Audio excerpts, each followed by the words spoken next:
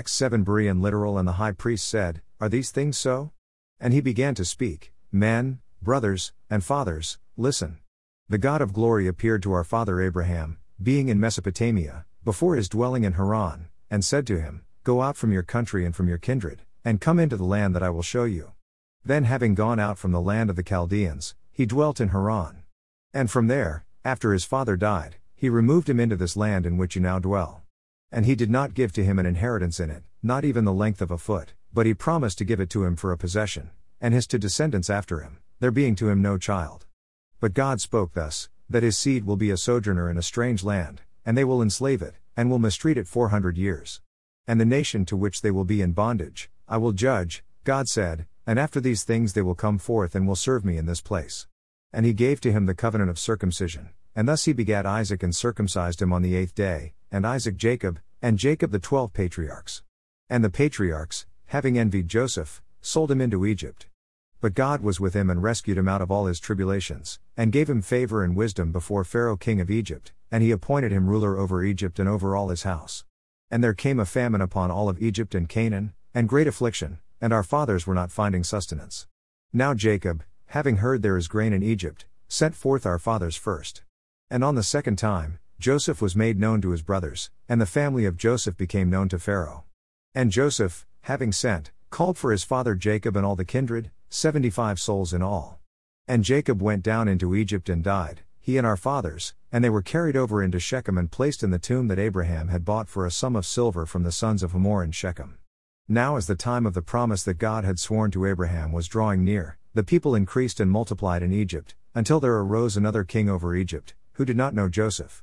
Having dealt treacherously with our race, he mistreated our fathers, making them abandon their infants so that they would not live. In that time Moses was born, and he was beautiful to God, who was brought up 3 months in his father's house. And he having been set outside, the daughter of Pharaoh took him up, and she brought him up as her own son. And Moses was instructed in all the wisdom of the Egyptians, and he was mighty in his words and deeds. Now when his period of 40 years was fulfilled, it came into his mind to visit his brothers, the sons of Israel.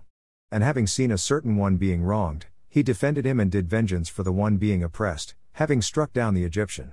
And he was supposing his brothers to understand that God is giving them salvation by his hand, but they did not understand.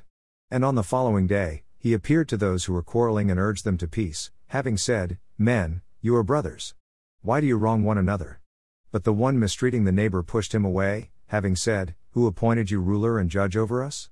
Do you desire to kill me, the same way you killed the Egyptian yesterday? Now at this remark, Moses fled, and became exiled in the land of Midian, where he begat 2 sons. And 40 years having been passed, an angel appeared to him in the wilderness of Mount Sinai, in a flame of fire of a bush. And Moses having seen it, marveled at the vision. And of him coming near to behold it, there was the voice of the Lord, I am the God of your fathers, the God of Abraham, and of Isaac, and of Jacob. And Moses, having become terrified, did not dare to look. And the Lord said to him, Take off the sandal of your feet, for the place on which you stand is holy ground. Having seen, I saw the oppression of my people in Egypt, and I have heard their groans, and I have come down to deliver them. And now come, I will send you to Egypt.